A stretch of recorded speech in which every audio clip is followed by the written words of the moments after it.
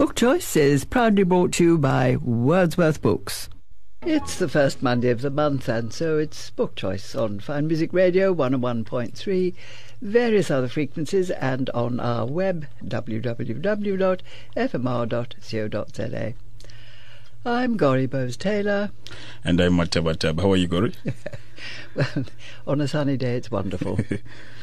This cheerful hour, Andrew Marshbanks cheers us with the great choices in Wordsworth books, fiction and non-fiction. And for the first time, we review an app, as John Hanks cheerfully aflutter about Steve Woodhall's Butterflies of South Africa. This beautiful and engaging app is also one of our giveaway prizes today.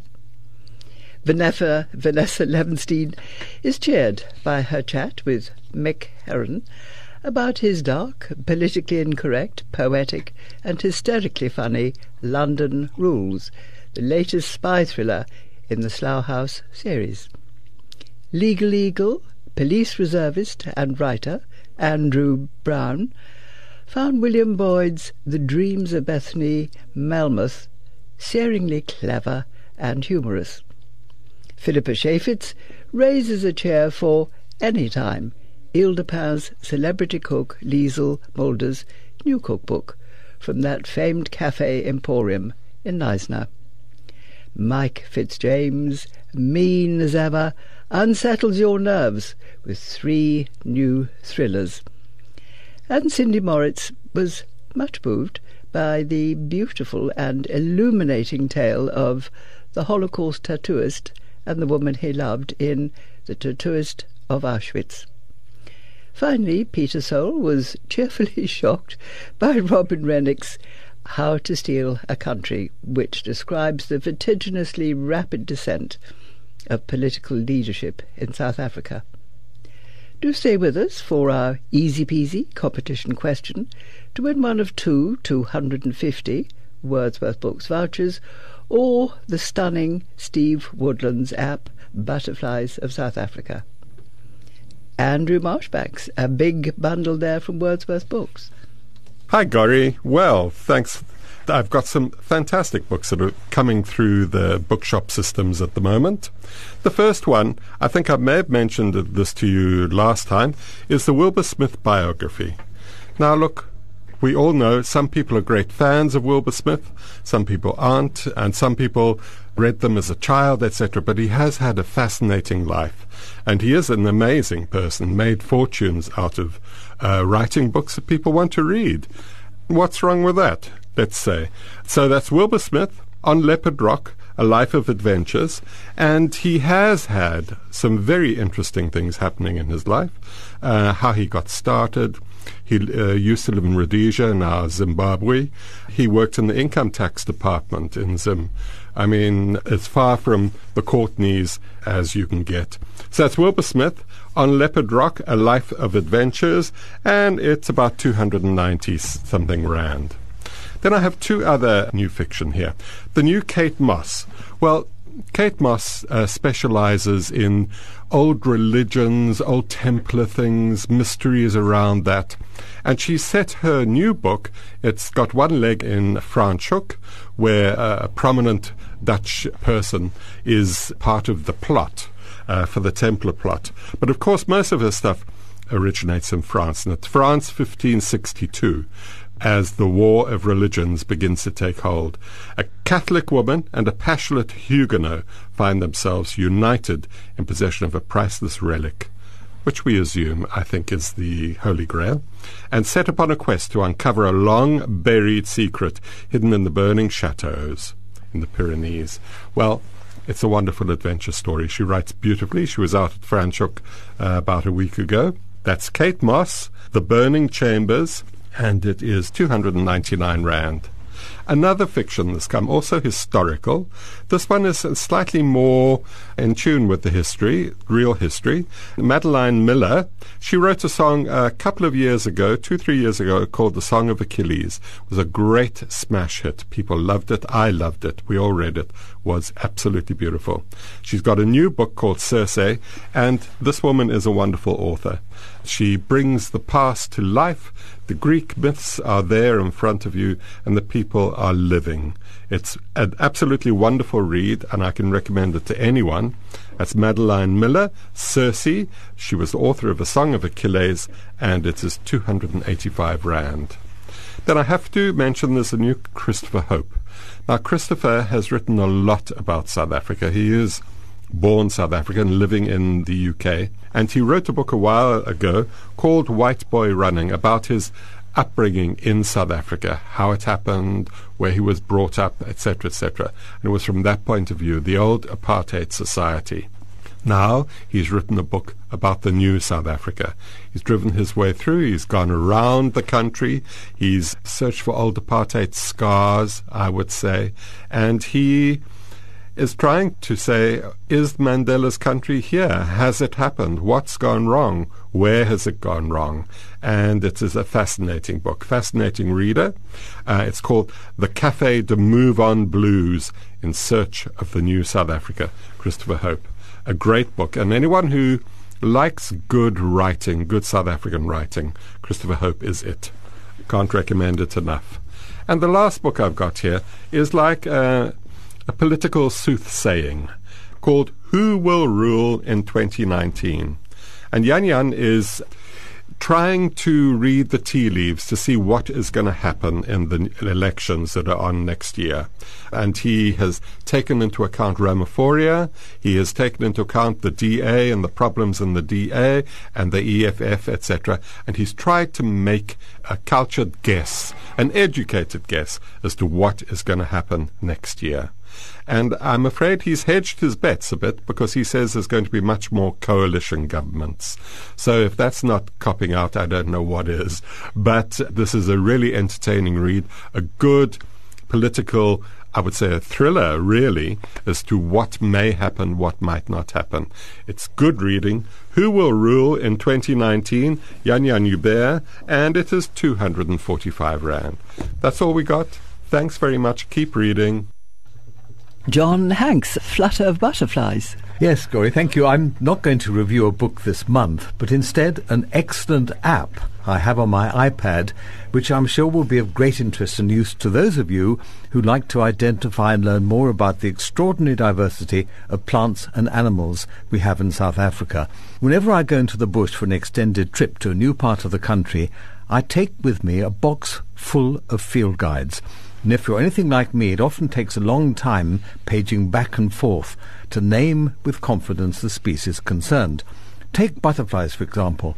South Africa has 672 species, kaleidoscope of brilliant colours and shapes that metamorphose from an egg to a larva to pupation and to the eventual, often spectacular, emergence of the adult. The task of identifying not just the adult, but also components of this life cycle will now be much easier with the production of a new app entitled Steve Woodhall's Butterflies of South Africa.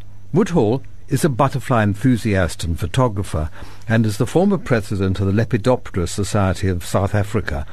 He has authored several books on butterflies, including Field Guide to the Butterflies of South Africa, on which this app is based. Designed for the identification of all butterflies likely to be seen in South Africa, this is a superb production, which not only is easy to use, but really does work too.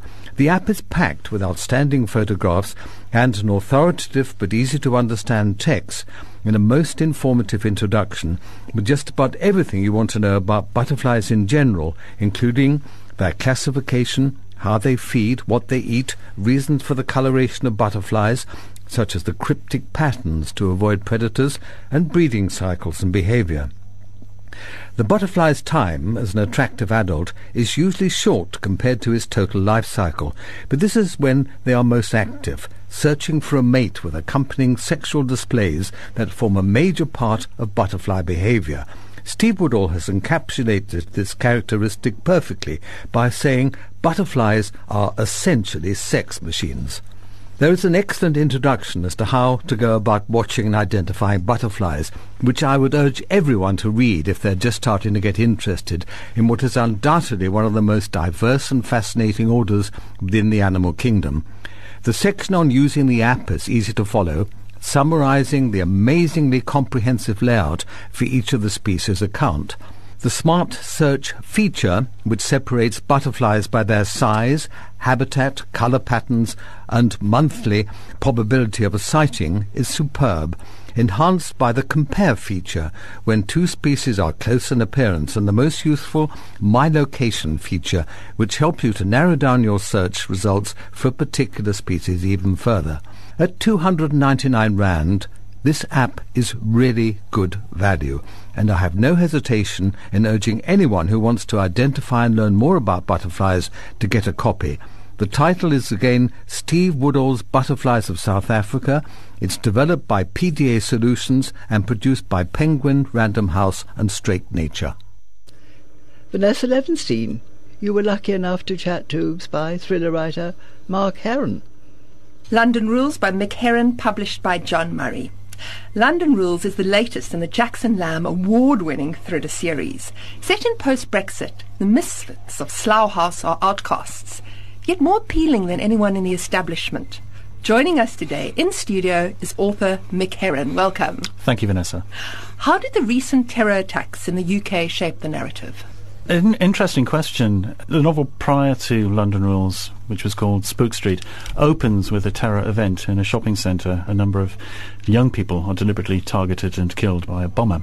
And the same week that book was published, the actual bombings happened at the Manchester Arena, where 23 young people were murdered by a man with a bomb. And that made me wonder quite a lot about my approach to writing about terror events. I would hate to be accused of simply using them for purposes of entertainment.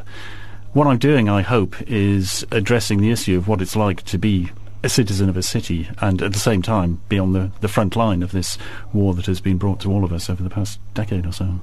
Well, gratuitous was certainly not a word that ever came to mind, but awareness, it certainly did create an awareness. The characters, how true to life are they? In many ways, I hope not very, because some of them are really quite awful. I love writing about Jackson Lamb. I found him a wonderful companion on the page, but I'm not sure I'd like to be stuck in a room with him. Well, the Slough House team are similar to the terrorists in their bumbling antics. They don't quite get it right all the time. Yet they are more likeable. Do you think that psychopaths and heroes are different sides of the same coin? They could quite easily be. I mean, the Slough House team, the Slow Horses, are all people who want to be heroes. They all set out hoping that they were going to be James Bond. I mean, this is why they joined the intelligence service. For one reason or another, their careers have all been sidelined. They're desperate to get back. They're desperate to serve and be of use. But circumstances thwart them pretty much every turn. No one in the book emerges clean. Everyone has a dirty secret. Yes, yes. I think that that's more interesting than writing about squeaky clean heroism. I think that failure is a lot more interesting than success, in the same way that sadness is a lot more interesting than happiness. It provides an extra depth. And if I, as an author, aren't interested in the characters I'm writing about, I couldn't hope that readers would be either. So I take those angles towards the characters. Slough House, for all its drawbacks, the characters, they are not successful. It's a far more authentic space. The characters are far more real and less self-serving than the characters in Regent's Park. Do you agree with that? I would agree. I mean, I think that the suits, as Jackson Lamb calls them, over at Regent's Park, those who are in charge, the administrators, they tend to be more one-dimensional because of the self-interest that they have. They're all working to their own agendas, and that agenda is personal advancement a lot of the time. That's kind of one-dimensional, so those characters come out as being less fully rounded. As I say, it's the failure that makes people more interesting. Grotesque and offensive, Jackson Lamb is the Falstaff Dickensian character we both love and hate. Yet we often see just a flicker of humanity. Are you particularly close to him? You said he's your companion. Is he your alter ego, perhaps? I hope not. I'll leave that to other people to decide. He's a man of some depth, I think, but I deliberately don't pry too deeply into those depths. I would hate him to turn out to be a character with a heart of gold. I think that would weaken him. But he is a man with a moral code, and what I like doing is putting him into circumstances where he's forced to operate to that moral code, where he has to take some kind of action rather than just slump behind his desk being foul to people. Further books, a possible TV series? There is a TV deal bubbling away in the background, and I hope it will come to fruition sometime in the near future. It's been an absolute pleasure talking to you. A gripping, brilliant read as a standalone or as part of the entire series. If you want a special book, treat yourself and get a copy of London Rules. Thank you for joining us. Thank you, Vanessa. Andrew Brown, you've loved William Boyd for a very long time. I have. A fabulous writer and a fabulous new book from him. It's called The Dreams of Bethany Melmoth. It's short stories, which is unusual for me because I don't normally like short stories. But you wrote a book of short stories yourself. But I wrote it, yes, but very personal, revealing book of short stories about my own experiences. But I've battled to read other people's short stories, and I must say this book is different for me. So let me tell you what I felt about it. I was very moved recently because the world lost a writer who, for me at least, had a major impact on the way I came to understand the power of humour in writing. So Tom Wolfe passed away a little while ago, and his Bonfire of the Vanities, that wrought a fundamental shift for me in my appreciation of the role of how the quirky and the light-hearted can carry a serious work of writing. That to laugh is not necessarily to ignore, and that laughter can come from insight, and delight can come bubbling up from the recognition of one's own embarrassments. So for me, William Boyd's new work, it's described as The Guardian as mercilessly amusing, and I think that's a very good description. It's a collection of short stories with a lengthier title story. The Dreams of Bethany Melmoth is the main story, but each one is quirky and fun and clever and ultimately exposing. And these stories place before us an array of flawed but optimistic characters, struggling to find their way in the world, some of them relying on guile, some of them pretension, but all of them rather hopefully naive. And each one gets thoroughly skewered on Boyd's rapier. But of course it's our own vulnerabilities that are actually being deftly exposed. There's something youthful about Boyd's writing in this book. My mother, who's a great reader, says she finds J.M. Coetzee amusing, and perhaps you need to be over 80 to giggle at that kind of gritty teethed irony. But Boyd's characters feel young, without relying on any obvious modern devilments like cell phones and apps and references to that. It's just the writing. And the Financial Times, in a review, referred to a certain sprightliness in the writing, and I think that's apt, because as you read the book, you have that sense of Boyd as a younger man, smiling wryly and whipping along with his writing, with a spring in his step. And perhaps it's also that the characters are fresh, and the stories don't feel that they need to follow any routines. So as entertaining as the book is itself, so is reading some of the reviews and the reactions of reviewers to the work. And each reviewer that I read has in some way struggled with exactly that combination of humour and seriousness. So one reviewer doubted whether the whimsical nature of the story could carry the weight of its significance. And the Telegraph, the British Telegraph, seems to have been absolutely outraged by the idea that Boyd should write such a light book. They called it half-baked in their heading, and buried in that review is an accusation that Boyd took the money and ran. And I think that ambivalence is very revealing. It's completely unfair, but it's very revealing of the expectations of reviewers, I think. For me, the humour allows one to elect how seriously you want to take the messages of failed hope and doomed romanticism. As always, Boyd presents these characters with utter compassion. There's no evil or malice in it at all. And while the laughter may feel cruel, it's only because the pain is so real and our pretense so unrelenting. So whether it's the doomed Bethany Melmoth herself, who blunders along hopefully from one personal disaster to another, or the seriously creepy Ludo Abernathy, who plays his sexual games, Boyd never really throws his characters to the wolves. He may hold them out close on a long rope, though. So The Dreams of Bethany Melmoth, it's a work of playful brilliance, I think. If you want heavy meaningfulness, reread Disgrace if you dare. But if you're in the mood for something sprightly, something clever, find a spot in the sun and join Boyd in poking some fun at yourself. Philippa Shapit's good recipes from Ile de Pin in Leicester. Anytime by Lizzie Mulder, published by Quiver Tree. A lovely cookbook to look at and to use. Lizzie Mulder is co-owner of the Destination Neisner Bakery and Cafe Ile de Pin with her husband, Marcus Farbinger. He's the master baker, Lizzie the head chef.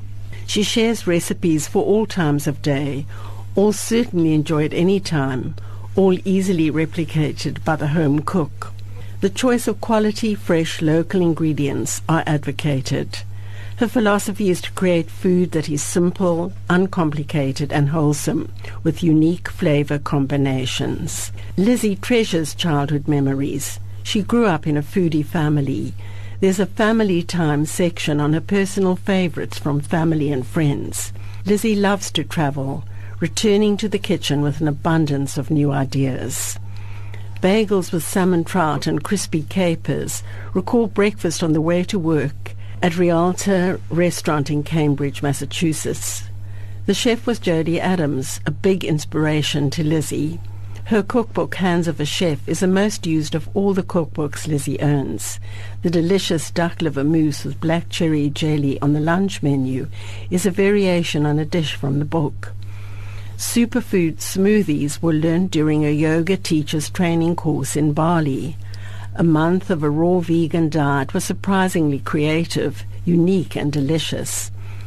Good with Berries was inspired by a cooking class on a coconut plantation in Kerala.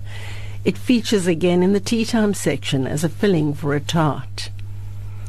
Lizzie spent 3 years of her childhood in Texas. The food she most enjoys when she visits America is Tex-Mex and Mexican. Chili spiced beans and corn on sour toast with Avo sour cream and cheese, topped with a poached egg for breakfast. Baya fish tacos for later. Shakshuka and best falafel came after a trip to Israel. The Pura Vida wild rice and quinoa salad, multi-textured, full-flavored, is a tribute to the Costa Rica attitude to life. Pura Vida means pure life. The term is used to say hello, goodbye, everything is great, everything is cool. The sticky pork belly steam buns is inspired by the mind-blowing little buns at Momofuku in New York. David Chang is one of Lizzie's favourite chefs, and she admits to have eaten through the entire menu at Momofuku. From memorable stays in Sicily, sole involtini with citrus fennel salad. Classically made with swordfish, Lizzie chooses sole for its lightness and delicacy. Then there's roasted cauliflower, agrodolce, an intense sweet and sour sauce. Lizzie fell in love with the sauce served with seared tuna, and icy coffee granita for breakfast with brioche for dipping. The tea time temptations are irresistible. Lizzie's mini light orange-flavoured Gugelhofs are a variation of the classic Austrian vanilla and chocolate cake that Marcus's mother bakes for each child on their birthday. There's an excellent section on the best of bread baking. What else from this iconic bakery? Marcus and Lizzie met 20 years ago when they were both doing a bread-making course in America. And another, Lizzie says it's her favourite chapter, is jam-packed with sauces, salsas, relishes and dips, all made ahead, guaranteed to deliver a punch with every meal. It's a collection of recipes that I will enjoy using again and again. Oh, it's Mike Fitzjames. He's doing his best to shred our nerves. Hello, Gorry. At last, a new Elizabeth George has appeared, and as usual, it is a stunning read. There is no better writer of detective novels today. When a Member of Parliament contacts New Scotland Yard and requests an investigation into the suicide of a constituent's son, the Commissioner decides to kill two birds with one stone. First, the MP will owe him a favour, And second, he will be able to get rid of Detective Sergeant Barbara Havers, a constant thorn in his side. Now he hands the investigation to Havers and places her under Detective Chief Superintendent Isabel Audrey. Audrey is unhappy to leave London, and because she is anxious to return, she overlooks certain uncomfortable facts. Now the case is opened again, and this time it is Detective Inspector Lindley who sets out to Ludlow with little more than a week to save the Met's reputation and Barbara's job. A more sinister pattern is now disclosed. What a fantastic read, so satisfying. My second choice is The Mayfly by James Hazel. A mutilated body discovered in some woods, a murderous plan from the past, and a reckoning 70 years later. Charlie Priest, ex-detective inspector turned London lawyer, is retained by entrepreneur Kenneth Ellender to investigate his son's murder. Priest is no ordinary lawyer. Brilliant but flawed, this case will push him and those close to him to the very edge. Priest faces evidence right back to the last desperate days of the Second World War. In the ashes of the Holocaust is concealed a secret so deadly it threatens to destroy the very structure of the modern establishment. As Priest races to uncover the truth, will he be able to prevent history repeating itself? This is a ripping read, fast and furious. My final choice is The Cutting Edge by Geoffrey Deaver. This is the latest Lincoln Rhyme thriller and a brilliant addition to the series.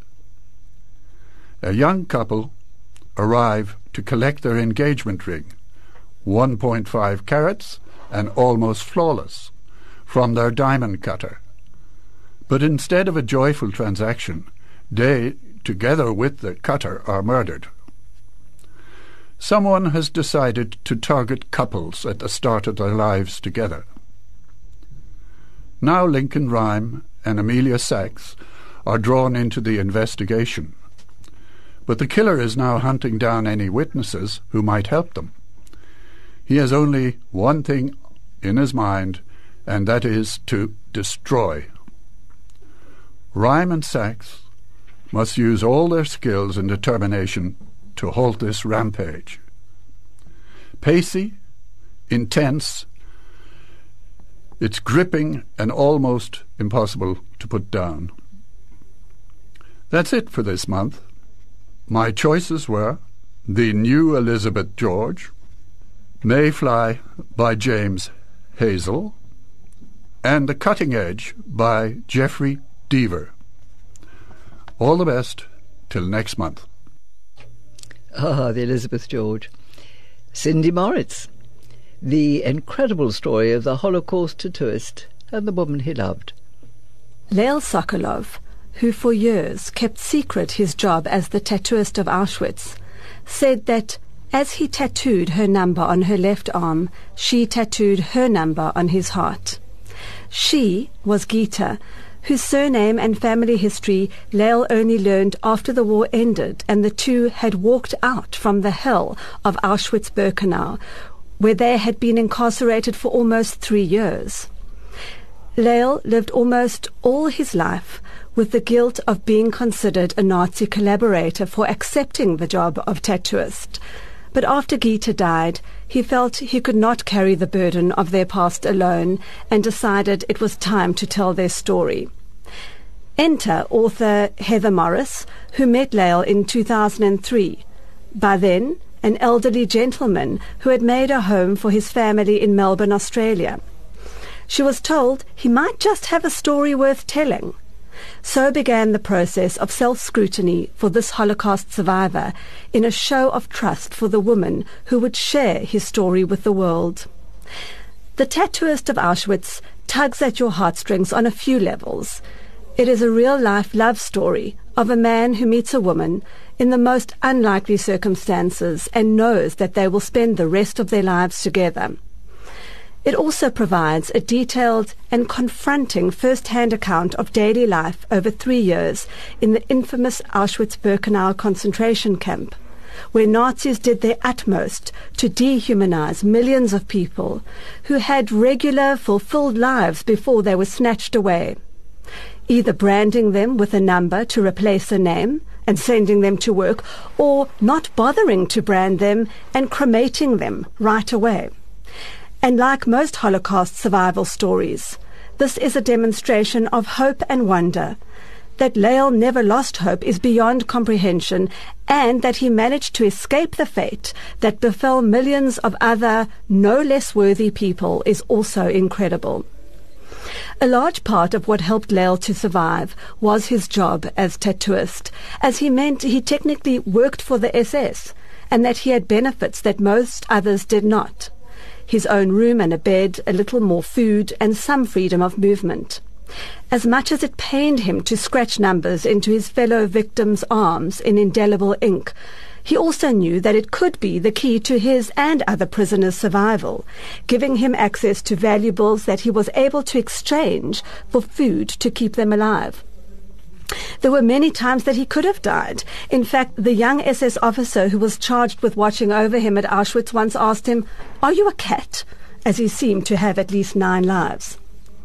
Truth is often stranger than fiction, and in this case, the author made sure to check and double fact-check against all documentary evidence the details of what the elderly Lael told her.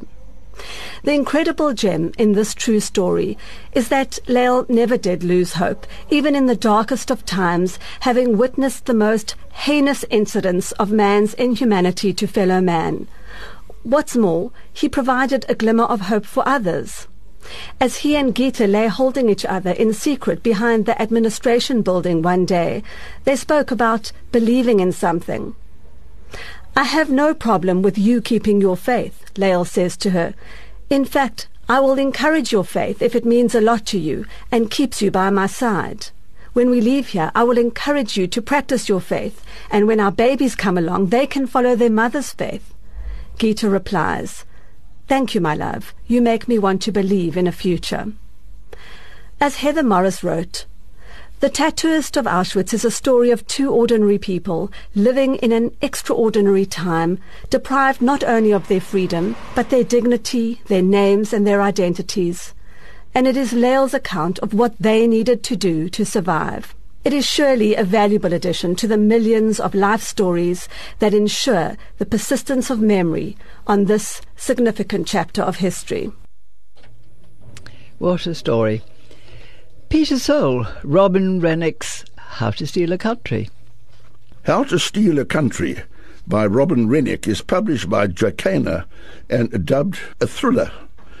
Robin, now Lord Rennick, is no stranger to South Africa, having served here as British ambassador at the time of the release from prison of Nelson Mandela. He has returned on many occasions and has written 2 other books, one on the end of apartheid and the other on his great friend Helen Suzman.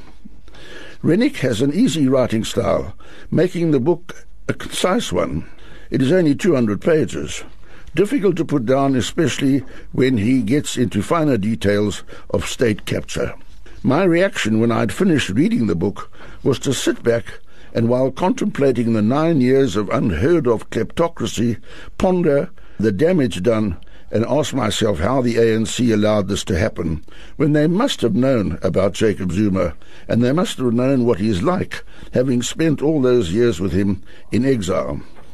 Rennick's style is succinct and clear, causing the mind to boggle at the open and barefaced cheek of each of these people, particularly the Guptas, who quite openly and brazenly went about looting the SOEs, which turned out to be sitting ducks, made easier by some of Zuma's appointments of supine lackeys to the Section 9 institutions meant to protect the Constitution and the citizens of this country. Rennick begins his tale with the Mandela presidency, followed by his uneasy relationship with Mbeki when he was president, Mandela that is. He describes Zuma's fall as deputy president and how he fought back to defeat Mbeki at Polokwane and be elected president of the ANC. The show was on the road, and those in the inner circle were able to act with ingenuity, audacity, and impunity as they set about looting the public purse. It was at about this time the Gupta brothers arrived and were quickly sucked into the system, showing that they were not slouches when it came to tenders and the lining of pockets or the appointment of pliant members of cabinet. An incident at OR Tambo Airport illustrates the point. The Guptas, who were beginning to feel the heat, decided to make their base in Dubai and, it is reported, attempted to export a suitcase filled with diamonds through the Oppenheimer-owned private terminal at Tambo Airport. A bright customs official declined to load the suitcase, and shortly after that the Oppenheimers found that their license application to continue operating a terminal for private jets was being held up by the then Minister of Home Affairs, Malusi Gigaba, following pressure from the Gupta-aligned operators. After a while, senior figures both in the ANC and the civil society were beginning to feel uneasy about what was happening and quietly expressed their concern. They questioned how a large section of the party could change from being would-be liberators, prepared to make great personal sacrifices for the cause, and that now they'd become predators. This is not the party of Mandela, Tambo and Sisulu, said they. Rennick pays tribute to the press, the Fourth Estate, and the judiciary for keeping the values of the Constitution alive during this time. Of course, it all ended in tears. Zuma has been removed from office, and the Guptas are either in Dubai or in India. There's a major job of reconstruction to be done, and Rennick puts his money on Cyril Ramaphosa, whom he believes will be able to save South Africa. Rennick's fascinating book takes us all the way through the nightmare we lived through, and it is recommended. For me, Gary Bowes-Taylor, it's goodbye and good reading. Book Choice was proudly brought to you by Wordsworth Books. Hi, I'm Andrew from Wordsworth Books. We have bookshops that are a bit different. We have staff that are a bit different. We love our customers, and we're passionate about our books. From paperbacks at 59 Rand to Leonardo da Vinci at 2,000 Rand, our selection is remarkable. And we sell special stationery as well. Wordsworth. We sell books the old-fashioned way. We read them.